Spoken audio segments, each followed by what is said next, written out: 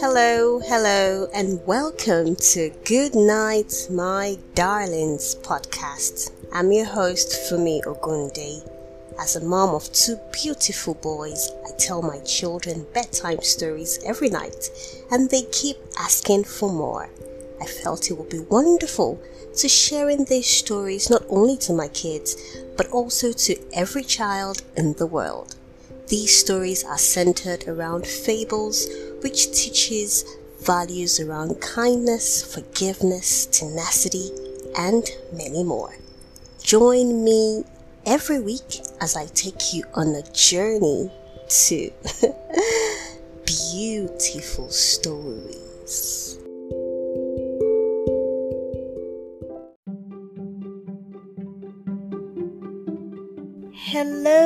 Hello, my darlings.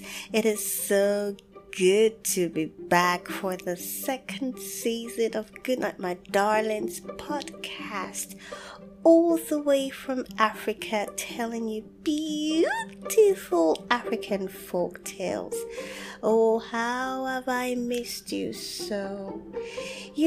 Sometimes we have to take a little break so we can get recharged and tell you more beautiful stories.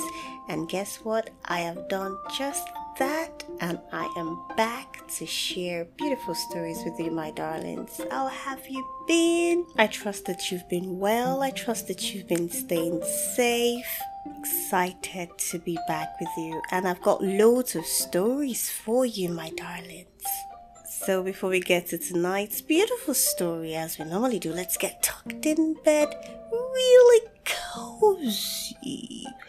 Nice. I love it when you get so comfortable just like that, my darling. Tonight's beautiful story is titled Hard Work Always Pays Off. Long ago, in the ancient town of Ogumosho in Oyo State, there was a little girl named Aino. Aino loved to go to the farm with her parents on the weekends. And at the farm, Aino would watch how her parents planted crops like mangoes, plantains, cassava, cocoyam, etc. She would often carry few of the farm produce back to the town with her parents, for these produce were to be sold at their local market. Whenever they went to the market, Aino's mother, Rolade, would spread out the produce carefully, placing the mangoes in the yellow bowls, the plantains on a makeshift mat, and the cassava and the cocoyam on a plank. That way, customers could see what they wanted to buy at first glance and making it more appealing to them. Aino's father, Murakinyo, would go to the major road leading to their stall to attract customers, informing them of the fresh produce they had brought from the farm and how they had to sell them off daily to avoid them getting rot. Rolade's responsibility was to welcome the customers on their arrival at their stall with fresh coconut water and take the customers' orders and also try to add extra items to their packs. And this gesture is what we call jara. Sometimes when mommy or daddy goes in to buy something for you and the person selling the items just really like what mommy and daddy has bought, and as a thank you they add probably sweets or toys. Exactly that kind of gesture is what we call jara, and that is exactly what what Aino's mother used to do back then. So back to the story. Whenever the customers got jara, this made them very happy, as it wasn't a common practice in the market. As little as Aino was, Aino's responsibility was to thank the customers for shopping at her parents' shop and to remind them to call again for future purchases. Most customers were usually astonished by the kind of service they received at the stall and would normally call again, and also refer the stall to other family members and their friends. I see you're yawning already, my darling. Should I continue? Okay. Soon, other market sellers and other farmers became jealous of Aino and her family, and so they decided to sabotage this hardworking family. So, one morning, immediately after the annual Yam Festival, Aino and her family went to the farm as they would normally do, but they discovered all their produce had been harvested. They were surprised. As this had never happened before. They asked around, but the other farmers denied any knowledge. They kept saying, who could have done this? Who could have done this? Who could have done this? The funny thing was that the theft only occurred in the farm belonging to Aino's father and mother. In fact, the other farmers were very happy that this misfortune happened. You could hear little whispers in the corner of the farm and how men rolled their eyes. And the women kissed their teeth in sheer happiness of the situation at hand. However, Aino and her family were saddened by this occurrence and, having asked around and didn't get any answers, they dusted off their clothes after tilling the ground and decided to go to the market to face their stall.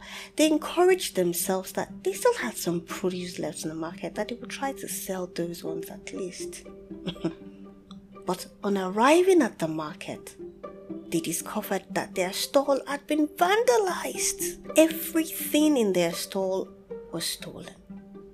At this point, they were left with nothing. They felt sad and downcast.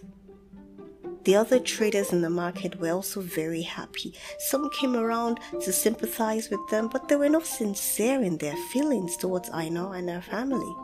At noontime, a lot of customers started coming into the market to shop, with most of them heading towards Aino's family store. When they heard about what had happened, they were deeply saddened by the situation, and at a point, a woman squeezed the change she had in her hand from previously shopping in other stalls into the palm of Aino's mother, Rolade, not wanting other spectators to be aware of the amount she gave. The other customers who saw this immediately replicated this gesture, handing over monies to Aino's father, Morakinyo, and some women even gave out part of the items they had previously bought in other shops to Aino's mother, Rolade. The frowns on Aino, Rolade, and Morakinyo's faces soon turned into smiles, as they were able to make more than a week's worth of sale just by the support they garnered from the lovely customers that day. And by the end of the month, they had gotten enough money to rebuild their stall and buy some more items into their newly built store. And they had also gone ahead to replant other food produce which they reaped bountifully within the same year. Soon, Rolade, Morakinyo, and Aino, having worked so hard, were able to afford to set up other stalls in the same market and selling different items, from palm kernel, vegetable oil, to coconut flakes, and eventually setting up an enterprise. They became one of the most successful business people in the town of Ogbomoso, and their legacy in Ogbomoso lives till this day. And that is the end of tonight's beautiful story, my darlings. Now, can you tell me what lessons you learned from tonight's story? Because I am eager to hear. Yes? Oh, I like that. Wonderful! I love the answers you've given to me, my darlings. In addition to those lessons, I would love to add that it is always good to be nice to everyone around you, whether they are big, whether they are small, whether they are rich, whether they are poor. Because one good turn always deserves another. Imagine if Aino's mother and father did not go the extra mile of taking care of customers when they came to their stall, or going the extra mile for them. They probably wouldn't have been able to get the support they got from the customers when they were in need. So, do you think this story is true, my darlings? Or do you think this story is false? If this story is true, my mouth would make 3 bloppy sounds. Yes. But if this story is false, my mouth wouldn't make any bloppy sound. Should we try it? Okay.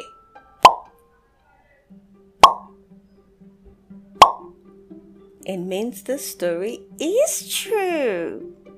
Now, I want you to relax, close your eyes, and go to sleep, my darlings. Good night.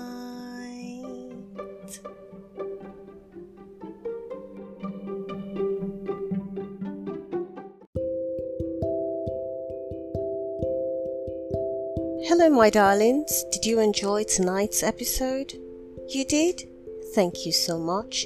If you would love to support the podcast, please subscribe, rate the podcast, and leave me a review. I would love to get your feedback. You can also share with your friends and also your families. If you would love to leave me a voice message, please click on the voice message icon, which I would be including in the show notes. I really can't wait to hear from you. Until then, please continue to stay safe. Good night, my darlings.